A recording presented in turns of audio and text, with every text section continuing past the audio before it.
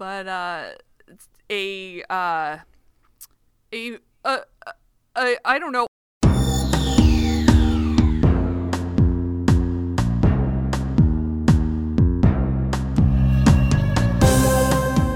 Welcome to Stargazing, a Stargate gazing podcast. I'm your host, Kathy. And I'm your other host, Mary. And each week we discuss an episode of Stargate, beginning with Stargate SG-1.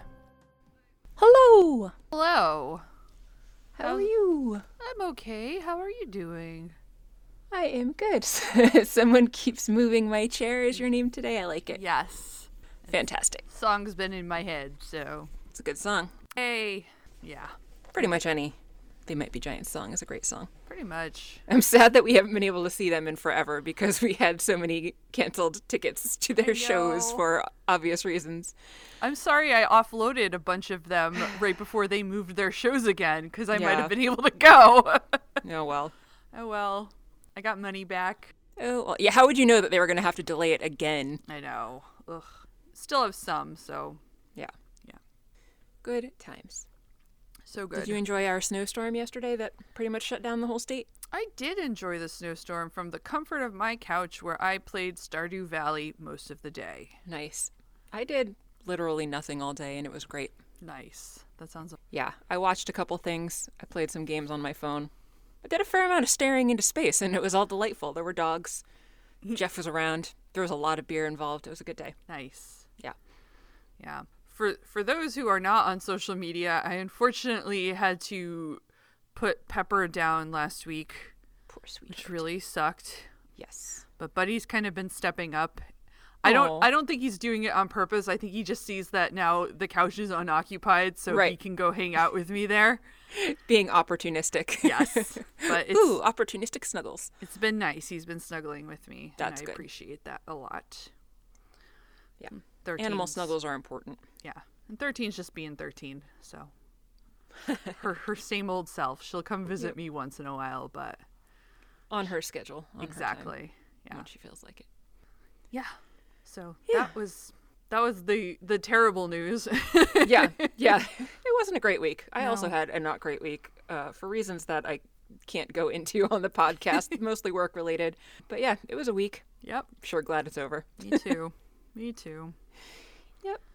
Yep. And now we're doing a belated recording of podcast because I had to work extra this week and couldn't do our normal podcast day. Yeah. So yeah. Woohoo! So here we are. Yay, we podcast. are. Podcast is fun. Yes, agreed. So while we're doing this fun podcast today, what are we going to be talking about? Today, we are going to be talking about Stargate SG-1, Season 3, Episode 13, The Devil You Know. Oh, I thought we were going to talk about Season 13. I was excited. Oh, not this time. The secret Season 13 that nobody knows about except us. Yes. Was your cat involved in making it? Always. Cats are always involved in making secret seasons of TV shows. Well, I meant specifically your cat 13. Oh! Yes, she sure was. I forgot. Excellent. I don't know. Good job, kitty. You forgot your cat's name. That's good. Yeah, that's great. It's that kind of day, huh? Yeah. How much have you had to drink so far? None today, but I probably killed a bunch of brain cells the last couple of days. Oh, yeah. Same. It's been a couple days. I haven't had anything today either. I actually only have water and coffee right now. Yes, I have water and Dr. Pepper Zero. Ah, nice. And I have no food in my house, but I'm too lazy to do anything about it, so I'm probably going to eat oatmeal for the entire day. Well, oatmeal's delicious. It is. I ate a shit ton of candy because all the candy that you brought over on Friday that was still left over, Jeff and I housed it yesterday. So most of my diet yesterday was beer and candy. Yeah. I'm trying to be less monstrous today. I had taken some of the candy back and I ate so much candy. Yeah. So it was delicious. Anyway, this is all very relevant. Yes. Has a lot to do with the devil we know. Absolutely. Yeah. Do you want me to tell you what my recap is? Yeah, you can talk about the recap because I was just like, oh, okay, recap, move on. Okay. I like to make summaries of the recap. So my recap summary is Martooth is concerned, Sam is confused, and then in agony, and then sad. Jack has a sidebar with Marty. Hell looks unpleasant and has a Halloween soundtrack. Bynar's eye is gross. Jacob is conveniently easy to find. Escape doesn't go as planned. OMG, it's Apophis. It's perfect. Thank you. You captured the whole thing. Yep. Well done. Thanks. So we pick up with OMG, it's Apophis. And he's got the team and, well, SG3 quarters and Martooth kneeling. Oh, and Dad, Jacob too. Dad. Sam's dad. Yep. You just call him Dad. Yeah. Jack's like, you understand, we're not happy to see you. Apophis is pretty happy about that. And when he first saw them there, he tells them he knew he'd found his path out of there. And they are going to be the means of him reclaiming his power and position, which seems like a lot to put on their shoulders. A bit. Yeah. Daniel lets him know Amunet is dead. He's pretty happy to ruin his day, if it ruins his day. Yeah, and that seemed so weird to me since that was his wife also. He seemed oddly blasé and delighted to share the news, actually, so... Yeah. It's a weird look for Daniel, and I noticed that Jack and Carter gave each other weird looks when he said it, too. Yeah. Well, you know, he's got a lot of hate in there for Apophis. Very true, I for good suppose. reason. Yeah. But yeah, so Apophis apparently had heard from Sokar that she was dead, but he wasn't believing it. But apparently it's true, and that's sad for him, I guess. And he concludes that means that Teal'c was also definitely the murderer, and wonders where Teal'c is. But they don't tell him. And then one of his Apophis's people, guard, Jaffa, one of his Jaffa, I guess, says that Daniel is hiding something. So he grabs it from Daniel, and it is the communication device to speak to Teal'c, which Apophis just knows is who's on the other end. And so he says, Teal'c, this is your god Apophis, risen from the fires of Natu. And the fate of your friends will be pleasant compared to what I have planned for you. I really wish we'd gotten a reaction shot of Teal'c when this happened, but I know. We don't. It just raised eyebrow, maybe. I don't know. Probably. Yeah, you're probably right. And they're probably like, yeah, that's not worth it. Yeah. He orders the prisoners back to the pit. I guess this guy's Jaffa's name is Kintak. He lets him know he's going to be the first prime. Cool. Ooh, yeah. lucky him. And he tells Kintak to search the prisoners, but don't kill them, because he wants to do it himself when he's ready. Yeah. With half of his face covered in a mask, like it is, he reminded me a lot of the Phantom of the Opera, because I love the Phantom of the Opera. But then in my head, that means this entire episode, he was just the Phantom of the Apophis to me. Nice. I like it. Thank you. In the pit, they're talking. And I don't remember about what, so give me a second. Martooth has his I told you so moment. He does. Oh, yeah. Essentially reminding them that he did say that Sokar would bring him back to life and torture him. Jack's like, well, he doesn't seem to be suffering a whole lot. Sam is still concerned about her dad. She says he's burning up. Somebody call 911. He's not doing so good. Daniel can't understand what Apophis might be thinking because he thinks that Apophis can't possibly defend himself against Sokar. Not enough people, not enough power. I agree. But Jack's like, well, he seems pretty confident anyway, so Yep. here we are. Martooth says that Apophis is really only going to have one chance. He's going to have to get close to Sokar. Close enough to convince Sokar not to kill him and then be able to take the opportunity to kill Sokar himself. And that's really going to be his only chance. Whoa. So Martooth says that the information that they have, the secrets of the Earth and the Tok'ra, are going to try to be pried away from them. So, well, at least they're not going to die for a while, but things are probably not going to be so pleasant for them either. No. I'm just going to sit quietly with that for a second. Which I was like, yeah. Yep. Credits. Yep. After credits, Apophis has gathered his denizens so he can do a speech. Fortunately, they don't have to gather too closely, so the speech can be heard by the prisoners. They're practicing social distancing. Yes. No masks, but social distancing. Yeah. He announces to everyone that Bynar is dead. Sokar is coming, and you are probably afraid about that, but he can't make our lives any worse. Someone's like, he could come in a ship and kill us all from space. I loved that so much. It was just some random background guy's voice out of nowhere. You want to goof around? Go work on Starbase 80. Damn, Starbase 80? Apophis, though, is not concerned. He thinks he can get them all out of there. He's killed Bynar. He's going to destroy Sokar. He is, wow, I feel like delusional, but hey. Yes. Yeah. Well, I mean, he's kind of always had delusions of grandeur and being an actual god, so that's true. It's not that surprising. It's kind of in line for him.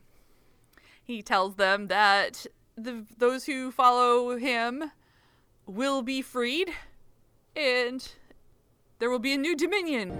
This may even be the turning point of the entire war. One in which the god Apophis, risen from the depths of the underworld, will rule over all that was once shared by the gold. Very grand.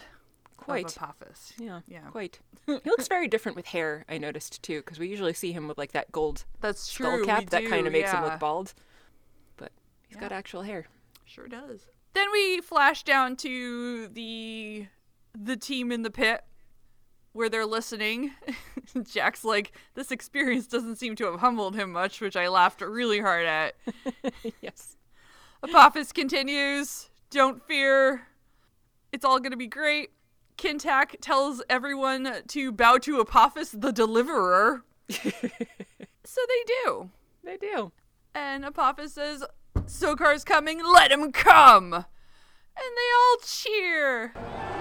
Do you hear the people singing a song of angry men? It's the music of a people that will not be slaves again. It's running through my head after that scene. It's good. It's good. Down on the planet, in Sokar's throne room, one of Sokar's Jaffa comes in and says that they've spotted a cargo ship. And this guy had distractingly huge shoulders on his uniforms, like all of the Jaffa did. They were just like these big, like almost looked like shark fins or dolphin dorsal fins, but like one on each shoulder, but about as high as his head. It was weird. Sokar assumes that ship must contain the spies, so they need to attack that ship. And then also tells the guy that they need to have their fleet ready in just 2 days. So even sooner than planned, they're going to launch their attack on the System Lords. The guy, Jumar, the Jaffa, says, "My lord, the very best we can do." And then Sokar just raises his hand. And Jumar realizes that it's time to stop talking. And then takes a second, recomposes himself, and says, "The fleet will be ready, my lord." Sokar is so pasty white. Yes, he is. Like white lips, white everything. What did he do to himself to get to be that way? His host is human. I guess just living in the dark forever? I guess. You merely adopted the dark. I was born in it. There's the juice. His eyes were kind of yellow, too. They were. Maybe he's got some jaundice happening. Could be. I forget the name of that disease, but it's the one where you actually can't go out in the sun. It's referred to often as like real vampirism, but it's actually a condition where people can't go out in the sun. Maybe he's got that. Xeroderma pigmentosum. Maybe. But yeah, he's real pale. Yeah. Back up in Apophis's chamber? Room? Quarters? Sure. Quarters. Used to be Bynar's quarters. Now they're Apophis's quarters. He asks Kintak how many follow him, and apparently it's 300, and the rest have been banished to the surface. I'm surprised they didn't just kill them. Yeah. Oh, but then I guess he does say they'll change their minds or die, so. But it still seems weird to me that he didn't just kill them right away. Yeah. Maybe they're hoping for more converts. More conversion, yeah. Could be. Apophis asks if anything was found when the intruders were searched, and they found Martooth's sonic screwdriver. So that's not good. No. And so they're obviously going to be using it to try to get some secrets from SG-1 and the Tok'ra that are in their possession, the members of SG-1 that are in the Tok'ra that are in their possession. Well, that's actually pretty much it for that scene, isn't it? Yeah. Yeah. So Apophis asks that they bring him the woman. Yep. Kintak goes down to the pit and tells them the woman's coming with him. Jack's like, maybe not. I appreciate him standing up Yeah. to this, but like, what did he really expect to happen? I don't know. Well, what did happen, though, is that Kintak shoots him in the leg. Mm-hmm. So Jack's down for the count there. And Carter is like, all right, I'm coming. So she heads out, and Daniel and Martooth go to check on Jack. Martooth says the wound appears cauterized, but there could be bleeding beneath the surface. That's fun. Yeah. So Daniel takes something out of his pocket and wraps it around Jack's leg. Jack's like, ow, oh no, go easy. Yeah, because Daniel put a tourniquet right on the wound, and that is not how you do tourniquets. So Daniel's not, we already know Daniel's a doctor, but only of archaeology. So what do they want from him? if he was just going for pressure on the wound, then he tied it way too tight, because like he put some force behind that. Like he was clearly going for tourniquet, but you don't do that right on the injury site. Oopsie. Yeah. Also, you wouldn't want to do a tourniquet this early on in the game, because then he'd probably lose his leg anyway. So anyway, that's neither here nor there. He doesn't lose his leg, but he's not happy because it hurts. Yeah. We get a quick scene of the Teltak moving through hyperspace, and then a quick scene of the bridge with Teal'c flying the ship. He's escaped the Death Glider, so things are calmed down for him again. Everything's coming up. Back in Apophis's chamber, Carter is brought in and forced down onto her knees. And Apophis turns the sonic screwdriver all the way up and says that he is going to use it to access Jolinar's memories. Carter tries to say, well, it doesn't work that way, but because it's turned all the way up, that means that Apophis will be able to see those memories. So he activates it. And Sam is at her house when she is younger, looking at pictures of her mom. And then we're back in Apophis's chambers, and Sam says that she's not going to tell him anything. So they force her to drink some of the blood of Sokar to cloud her mind. It looks like wine, I think but we I was learned wondering, later like, is it it's not, actually right? the blood of Sokar? Well, they say later that it's a powerful narcotic, but that doesn't preclude it from being the blood of Sokar, like the actual blood of Sokar. Maybe his blood, for whatever reason, has narcotic properties. Yeah. So, anyway, it's gross. She seems horrified by it. Did you have flashes of Indiana Jones and the Temple of Doom at this point? Because I did, where they No, force- because I've watched that movie so few times. Yeah, because they basically force I think it might even be called the blood of whatever the god they were worshiping in that was. I think and I've they only seen forced that one, him to like, once or drink twice. that. Blech. Yeah. I mean, Gross. the effects are different. Yeah. But, yeah. So, I was having Indiana Jones flashes. Yeah, that's fair. Raiders of the Lost Ark I've seen a bunch of times, and obviously I've seen the Last Crusade about 1 billion times, but So many times. that one only a couple times because it's not great. No. So apparently this stuff starts to work pretty quickly, and they go into another flashback. Sam is dressed presumably for a funeral, but this time we're seeing adult Sam instead of child Sam like we were seeing before. Jacob comes in to talk to her, and they have a conversation. It turns out that her mom died because Jacob was supposed to pick her up and didn't. And so she called a cab home and was in a car accident on the way home in that cab. So Sam blames Jacob, and Jacob says that he blames himself and isn't even asking for her forgiveness, but just wants to make sure that they're going to be okay someday. And then Carter gets a confused look and says, wait, I forgave you a long time ago for this. Why is this happening to me in my head now? This isn't how things actually went down either. So Jacob suddenly says that he's dying. And now Carter's really confused because this is for sure not how things went back in her past. And he says again that he's dying right now and that only she can save him. She just needs to tell him how to get home, how to get to Earth. So Trixie Apophis here, apparently. Apparently you can implant things into people's brains with this thing too, not just watch their memories, but influence their memories. Yeah. Jacob says that if she doesn't tell him the proper iris codes, then they're going to lose him forever. I thought, don't they already know the iris codes for Earth?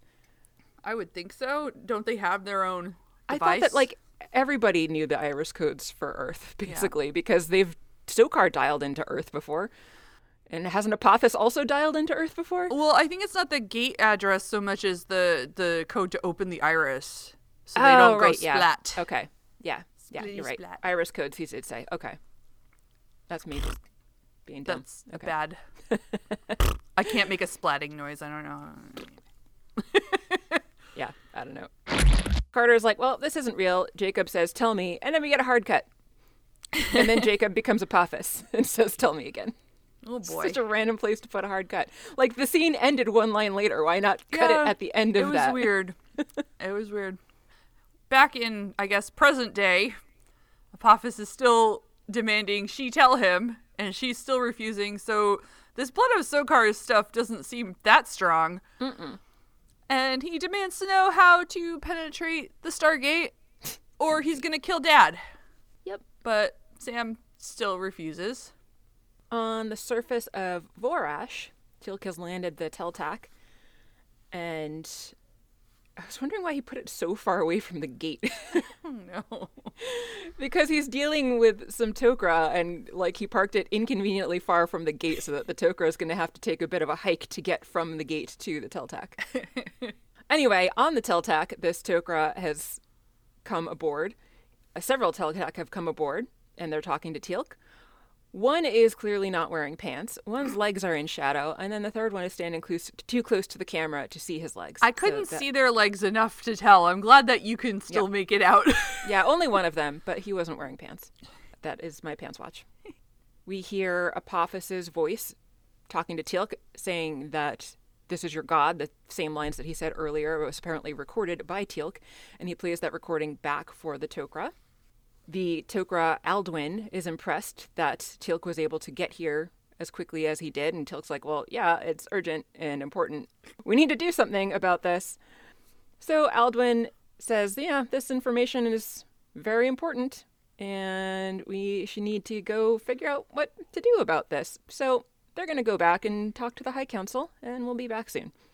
Woo. Teal'c looks a bit skeptical as he watches them go. He sure does. Yeah.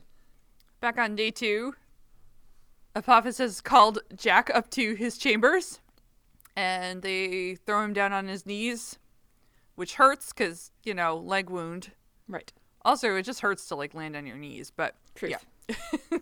Apophis lies and says that Major Carter was most forthcoming, but Jack does not believe that, and he's not going to tell him anything either. But Apophis is like, you're not here for information, you're here for my amusement. Which, okay. So he puts the memory button on Jack, and Do you think he sanitized it? I'm guessing he didn't. probably not. Yeah. Nothing there looks very sanitary anyway. No. So now he and Carter have shared some blood and brain material. Yeah. So yeah, they've shared some of that stuff. And he dials it all up with the screwdriver. And Jack is having a flashback. He's holding a baseball glove, looking for his son Charlie. And while I guess he's in this memory, Apophis takes the opportunity to force the Blood of Sokar, into Jack. There's the juice. And I sort of equated this in my mind with Jack sort of behaving the way Pepper did when I pilled her, and Sam was more of a 13. Meaning that Jack was way more resistant than Sam was in this. Yeah, and that's basically how my cats are when I was pilling Potato's them. pretty easy to give pills to. Buddy's my easiest because he'll eat anything, so I can still wrap it in a pill pocket, and he's like, hell yeah. Yeah, it's a Lily treat. gets her medicine in pill pockets. Coconut doesn't have any. But Yeah. Potato just gets it shoved in her Yeah. face. So yeah, so they're like cats. Just like kitties. Yeah, 'cause he, Or a puppy. Yeah, he resists it enough. They like keep like poking at his wound, making it hurt while in order to get him to swallow this. Yeah, that was about it. Yeah. Back down in the pit, Sam wakes up and calls for her dad. Daniel says, yeah, he's not doing so good, but he's still alive. Sam says that Apophis was threatening to kill him, and Daniel says, well, no, they just came back and took Jack instead. This is where Carter mentions that they gave her something called the blood of Sokar, and Martooth says that it's a strong narcotic that causes very realistic hallucinations. But she doesn't think that she gave anything up, although she doesn't remember for sure. Jacob calls to her, and so she goes over to him. And he's like, I'm pretty sure I'm not going to make it. But Sam gets pissed and is like, nope, save your strength. I am not telling your grandchildren what happened here. Don't make me have to explain to them that you died. So Jacob nods. Sam tries to warn Martooth that he needs to be really careful if they come for him. And Martooth is like, I've endured torture before. And Sam's like, well, yeah, not like this, though. It seems really real, and your feelings and everything seems so real. Just don't let him use Jolinar against you. And Martooth is like, he can't do that. Oh, Martooth. Yeah. Yep. That's pretty much that scene. Yeah. Jack is having a flashback again. He is calling for his son Charlie, and he apologizes for being late, and he has a gift for them. Charlie comes out with a toy gun and shoots it at Jack, and you actually hear the sound of a real gun when he shoots at him and is telling his dad he's dead. Jack's like, where did you get that?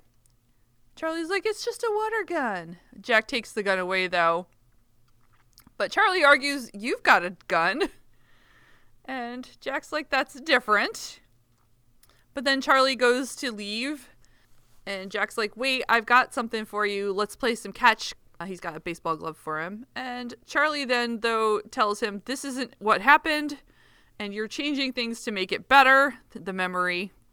And Jack knows that. Charlie tells him what really happened was you got mad, I went in the house, and 2 weeks later, I shot myself with your gun. Hard truth bomb. Yep. Jack's like, but can't we just play catch? Charlie says, I will play if you tell me how you made contact with the Asgard. He's being way less discreet here than he was with Yes. Sam. Like, super obvious that this isn't real. Yeah, and that's sort of Jack's like, wait, what? What? And Charlie's like, well, Charlie's like, it's okay, Dad. You could tell me where the Asgard are. Tell me the address. How'd you get the Ancients' knowledge downloaded to the brain? This is all too much, right? Jack's like, this isn't you. You can't know this stuff. And Jack refuses to tell him. And he's pretty sad because he's not going to get to have the catch with his son. Yeah. Yep. Back on Vorash, Alduin comes back. He's got a big container that he puts on a table. Hard cut.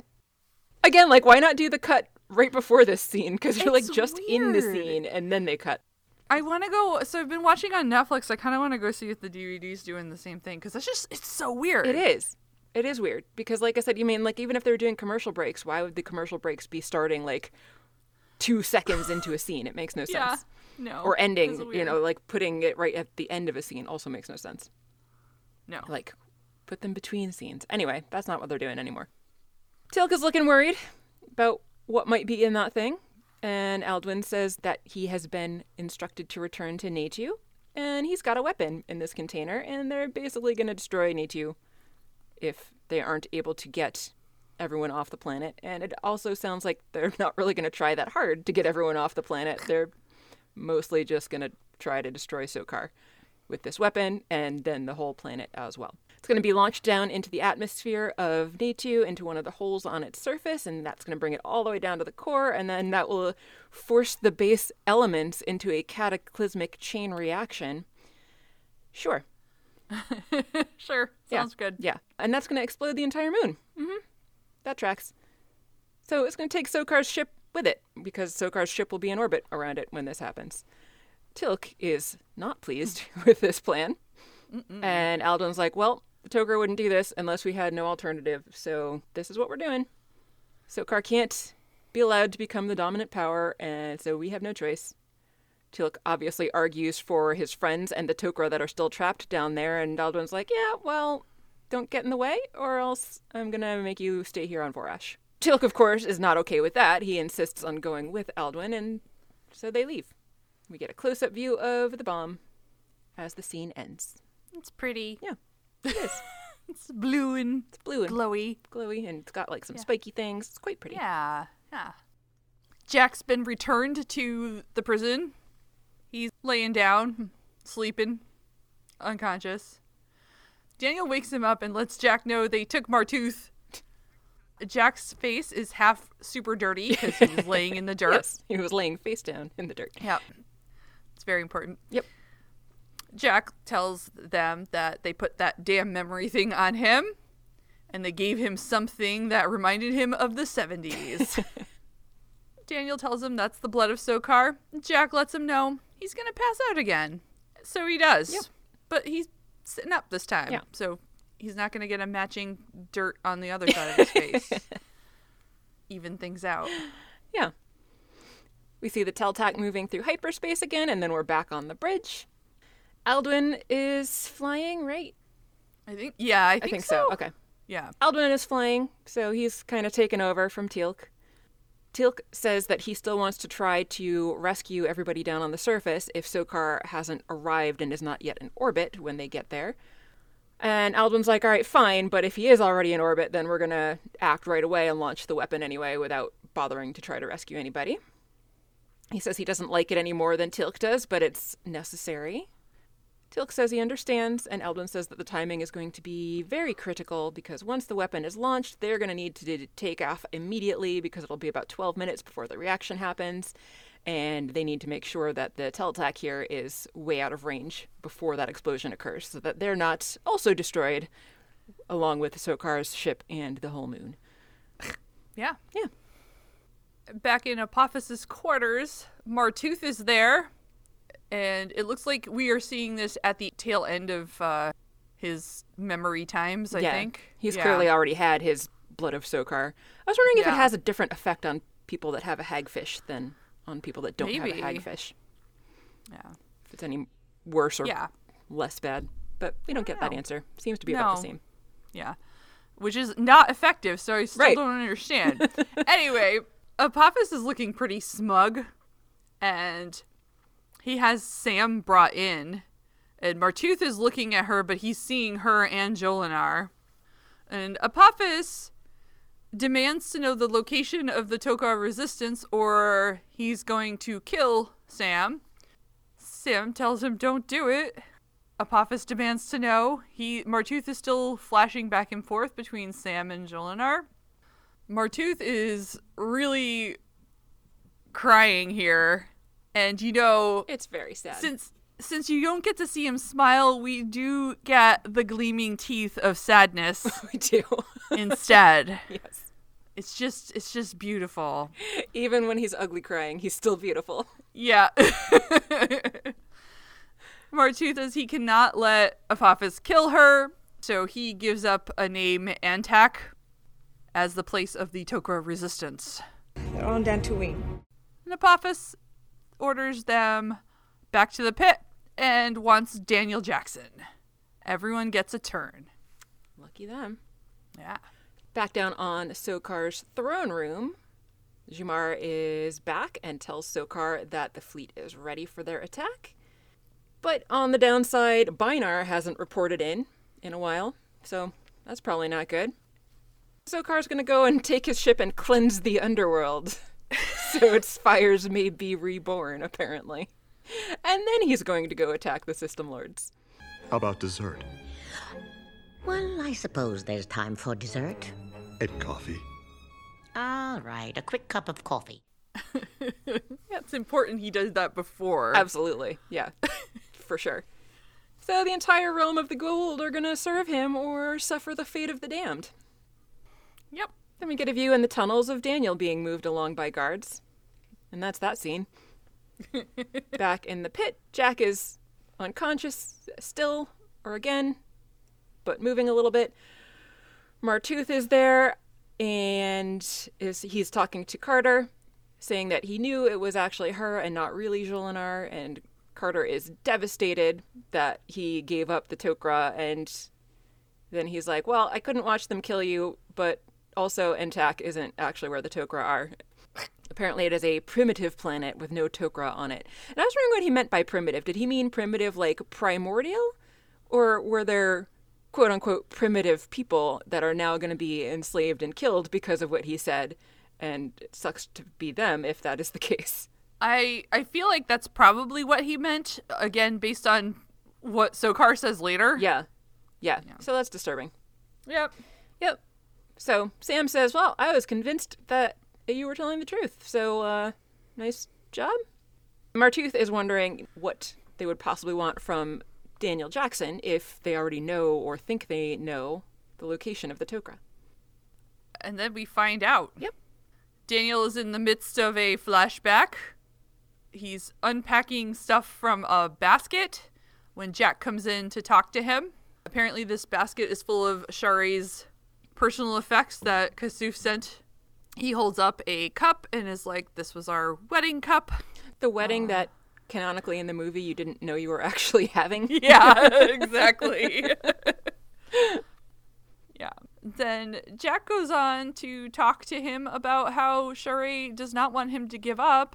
Never surrender. And they need to find the boy.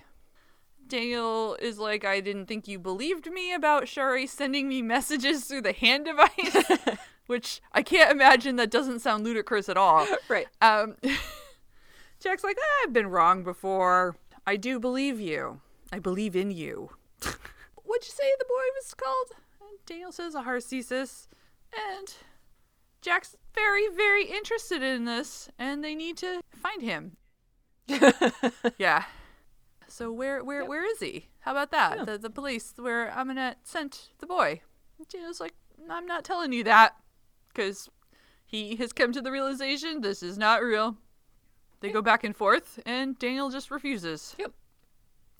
Yeah. This Blood of Sokar stuff, really not as great as they're making it out to be. No, I mean, I guess maybe that's all they had to work with when they're on this prison planet, but... True. Yeah. We're back in present day, in Apophis' chamber. Daniel says it's not real. And then Sokar's voice comes through via a communication device and says to hear me, Bainar, and wants to know why Bainar is defying his lord Sokar. Apophis just hits Daniel in the face and knocks him over for no apparent reason. I mean, who doesn't want to do that to Daniel? I know, it's fair, but I thought it was funny. So Apophis answers that Bainar is dead by his hand. He is Apophis, and the denizens of Netu now follow him, so screw you. Sokar threatens to bring all of his full force down upon him, and he's going to kill everybody, and Apophis is like, well, you're going to listen to me for a bit first. But then the scene ends. Yeah. We get a quick view of the Teltac flying, or at least the inside of it, and they have arrived at Netu, and they're going to hide in the shadow of the moon. End of scene. Meanwhile, Apophis is still talking to Sokar. He says that he has tortured the intruders. 3 of them are from the Tauri, and there's a Tok'ra. He's learned a lot, including the location of the Tok'ra resistance. Bainar was weak and incompetent, and you deserve so much more, being such a great gold. I want to serve you, and I'm going to give you all this information. So let's get together and have a chat, shall we? Yeah, that'll be fun. Sokar's like, sure, why not? Then Apophis orders Daniel taken away. But before he is taken away, Daniel spots his communicator that they had taken from him. So he punches a Jaffa in the stomach, which I'm pretty sure he knew wasn't going to do anything. Yeah. Guy doesn't even flinch. Yeah, no. The Jaffa hits him, and that gets Daniel what he wants. Daniel's able to fall and grab the communicator and sneak it on out of there. Well played. Yeah, well done, Daniel. Yeah. You know what's really funny after this? Apophis starts talking about how Sokar is going to die at his hand. And I was like, how does he know the communication device is no longer active and Sokar isn't listening on this? That's a great question. That hadn't even occurred to me. Maybe there's a way to tell and he knows that, but I'm like, what's to stop him from just listening in? Yeah, maybe. Find out what's going on. Maybe the light was off. The The recording light was Maybe. off, or the Yeah. open mic light was off. So anyway, I guess they're off the air. So Apophis is taking off his sparkle bling, and Kintak wants to know how he's going to do this, since he's not going to let Apophis in with weapons, but Apophis shows that he's got a secret knife in his sleeve. Someone's been playing some Assassin's Creed and took a little bit of inspiration from it. He's apparently had this plan in the works for a long time. Where did he get this knife? Did he forge it down on the planet? I don't know. No Anyway, idea. he's planning to convince Sokar to make him the Lord of Natu, and he's going to come down off of his throne to brand Apophis, and when he gets close, knife time. Woo! Yep. So he rings out to go see Sokar. Zhoo, zhoo, zhoo, zhoo. Out on the Tiltak, Teal'c sees the light of somebody beaming from one place to another and tells Alduin. Alduin's in the back now preparing the weapon and says that it's ready to launch.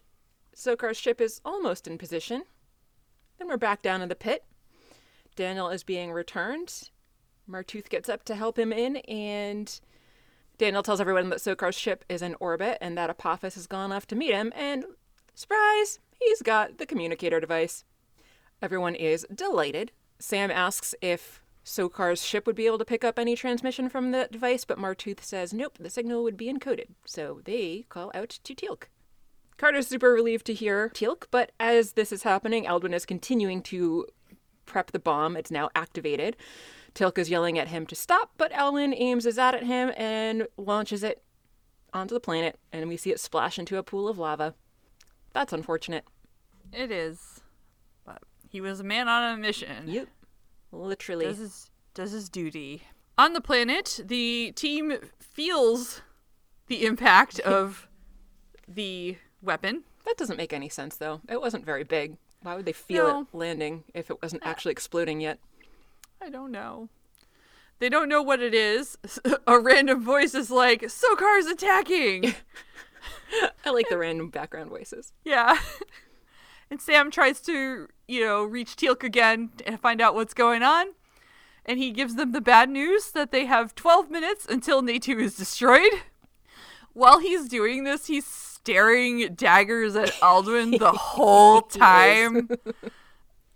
So he explains that he's there with Alduin and that he's launched a weapon into the moon's core, which is going to explode and destroy Sokar's ship, which is in orbit. Which is not great. No. Martooth tells the gang in the prison that the High Council must think it's their only choice. And Jack's like, we're not dead yet. I feel happy. I think I'll go for a walk. A hole in the ground erupts in fire and steam. Yeah, that's normal. And Sam's like, I've got an idea, and then runs towards it, because it definitely seems like a good idea to go stand near the steaming hole. Absolutely. Yep, that shoots fire. Yeah, could blow again at any minute, but, But her idea is apparently to pack it with stuff with as many rocks as they can and wedge them in real tight. So they start doing that. They do. Up on Sokar's ship, Apophis is kneeling before Sokar and is basically brown-nosing Sokar, giving him the information that was given to him by SG-1. And Apophis tells Sokar that the Tok'ra are on Entak. Sokar looks over at his first prime, and his first prime goes over to Apophis and holds him down there strongly where he's kneeling, and Apophis is like, what the hell is going on here? And Sokar tells him that he recently conquered Entak, so yeah, it does sound like there were quote-unquote primitive people, not the shitty Martooth. Yeah. But there were no Tok'ra there, so I guess it's fine. Joke's on Apophis. And Sokar wants the first prime to kill Apophis slowly, and the first prime is delighted by that. I like that Apophis still has eyeliner on his good eye. I noticed, So yeah. He's got like a makeup bag stashed away somewhere. Right. Maybe it's tattoo. It could be a tattooed makeup. It could be a tattoo, yeah. I kind of like it better that it's a makeup bag stashed somewhere. So. Maybe it's in his other sleeve. He's got his, like pops out like the knife. Yeah, one side you have the knife popping out, the other side his eyeliner pops out. Hopefully he doesn't get them confused and absentmindedly use the knife instead of his eyeliner. That would be... Or vice versa, stab someone with his eyeliner. Murder, murder, murder. Maybe it's Maybelline. Yeah, that would not do much good.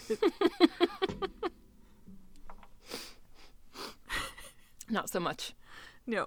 On the Teltac, Alduin is letting them know they've got 9 minutes or less. And they gotta get out of there, because otherwise they're gonna die too. Teal'c says he's going to take that risk. Alduin says that even if they somehow are able to zhu out of Natu, Sokar's right there and they can't get there to intercept. And Teal'c's like, over this can't do attitude, so he takes Alduin's Zat gun and forces him into the cargo hold. So he could have done this at any point. He could have. I mean, he didn't need to, but like, it's just really funny that he's just like, yep, I can do this. Yeah, I've had enough of you. You're going in here now. Alduin pleads with him that this is suicide, but Teal'c is not having that, and he is going to do something. We don't know yet what, but he's going to do something. Yep. Back down on the planet, Sam's plan seems to be working. Everything is shaking. They run away from that vent that they were working on, and then it explodes. And we see the lid of their cage explode off the top. On Sokar's ship, Apophis is being tortured with a pain stick and has light emanating from his mouth as he screams, and Sokar's laughing. Back down in the pit, Daniel calls to Teal'c on the communicator that they're on their way as they're all running and helping Jacob along. On the bridge of the Teltac, Teal'c says that timing is going to be critical because they have to tell him exactly when they're going to be ready so that he can be there. And Alduin reminds him that he's going to need to pause long enough for everybody. Otherwise, if he only kind of like does a flyby, then he's only going to get part of them. And that would be gross and inconvenient. Yes. It turned inside out? And it exploded. And then Alduin adds, and that's only if Sokar doesn't blow us out of the sky. This isn't the sky, you're in space. Yep. So Teal'c is on his way, ready to fly in at a moment's notice. Yes. The folks on the planet have made their way to Apophis's quarters. Martooth has them all gathered together to be ringed out. Daniel reports to Teal'c that they are almost there.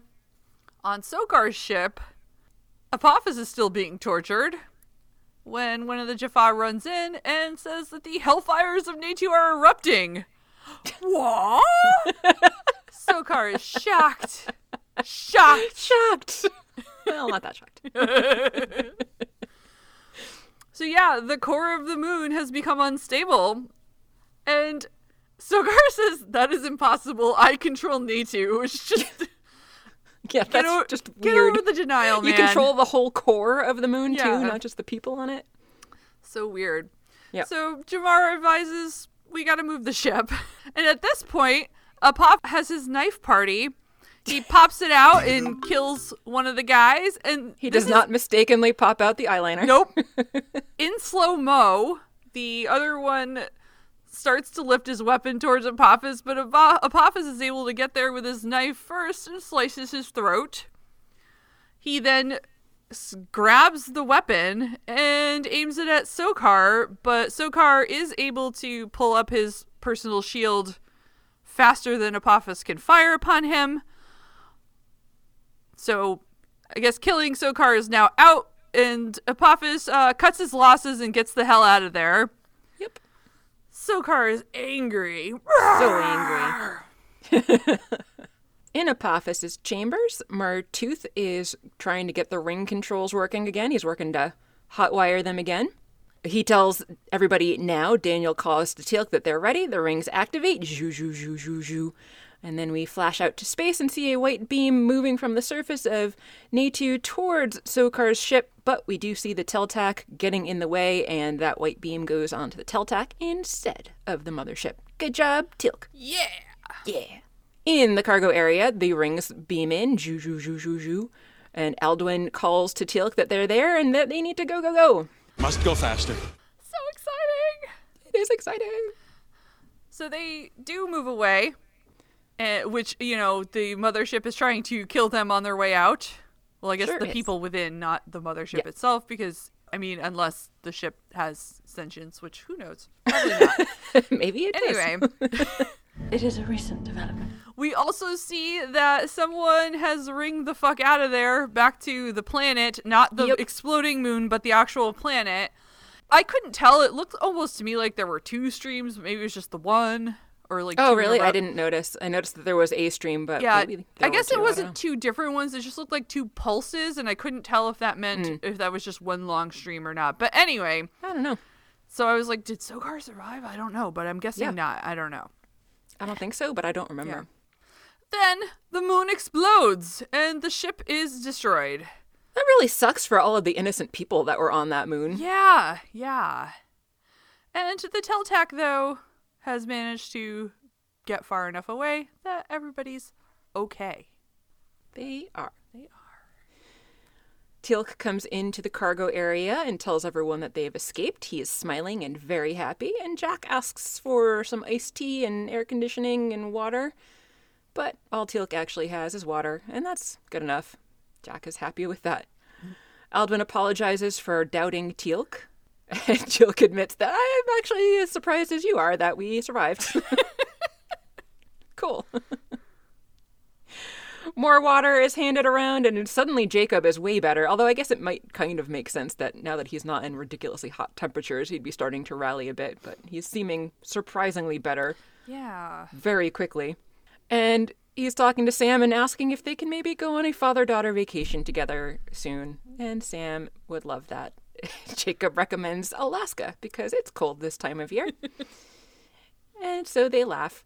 Yeah. Teltac continues moving through space, but then we get a view of Natu kind of exploding in space over the planet's surface.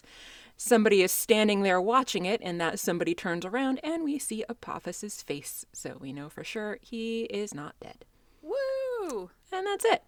They don't know that. They don't know that. So we know that. I'm gonna They give don't know them. that. I'm gonna give it to them this time if they keep assuming Apophis is dead. Yes, because in this case, it would be a more likely. It would make more sense for them to make that assumption in this case.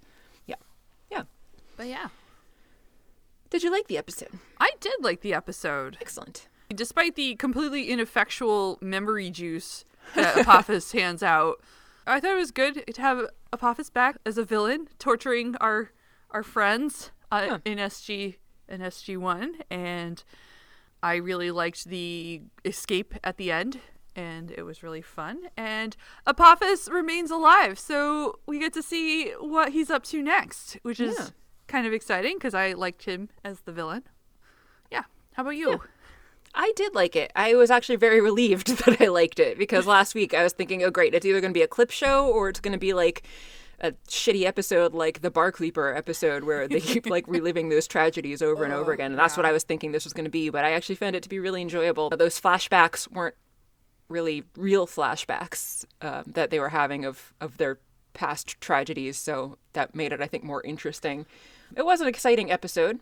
It reminded me a little bit of Star Wars with Martooth giving the fake name of the planet like Leia does. Yes. And then also the last scene with the Death Star exploding, or not, well, the last scene with Sokar's ship exploding in the sky was reminiscent to me of scenes from planet surfaces of the Death Star exploding. So Nice. I thought that was interesting. I don't know if that was intentional, but I still enjoyed it because I love Star Wars and it reminded me of Star Wars. I thought it was very good. I was pleasantly surprised because I did not expect to like this episode. I'm glad that you liked it too. Yeah. Yes, I did. So what's next? Next, we will be watching Stargate SG-1 Season 3, Episode 14, Foothold. Huh. The Netflix says SG-1 learns that a part of Stargate Command has been sealed off because of a chemical leak. Dr. Fraser injects each member of the team with a sedative. It sounds thrilling. So exciting. I bet I'll have no issues with the science in that one. No. I'm already feeling a headache coming on because of, in anticipation of the bad science. Let's see what the booklet's got for us. Let's see. The booklet says, during routine medical exams, Dr. Fraser injects each team member with a sedative, rendering them unconscious. Teal'c awakens and sees General Hammond conspiring with Fraser and 2 aliens. What has happened at Stargate Command, and can SG-1 overpower its own, in quotation marks, allies? Weird. Those are quite different descriptions. Yes. Yes, it is. Interesting. Well, I'll be looking forward to seeing what the hell that's all about. As always, thanks for listening. If you haven't already done so, make sure that you hit subscribe so that you can get our episodes as soon as they're released every Wednesday now. You can also find us on YouTube. Reviews and likes are very much appreciated, as is word of mouth to help other people find the podcast so that we can continue to grow what we are doing here. If you'd like to get in touch with us, you can email us at stargatesing@gmail.com. You can find us on Twitter and Instagram. If you are feeling generous and want to help support the show and also want early access to episodes and bonus content, you can head on over to patreon.com/stargatesing. We have a few different subscription tiers over there. And you can also check out our website at stargatesing.space and message us through there if you would like to. I'm Mary. I'm Kathy. And you've been listening to Stargatesing, The End. The end.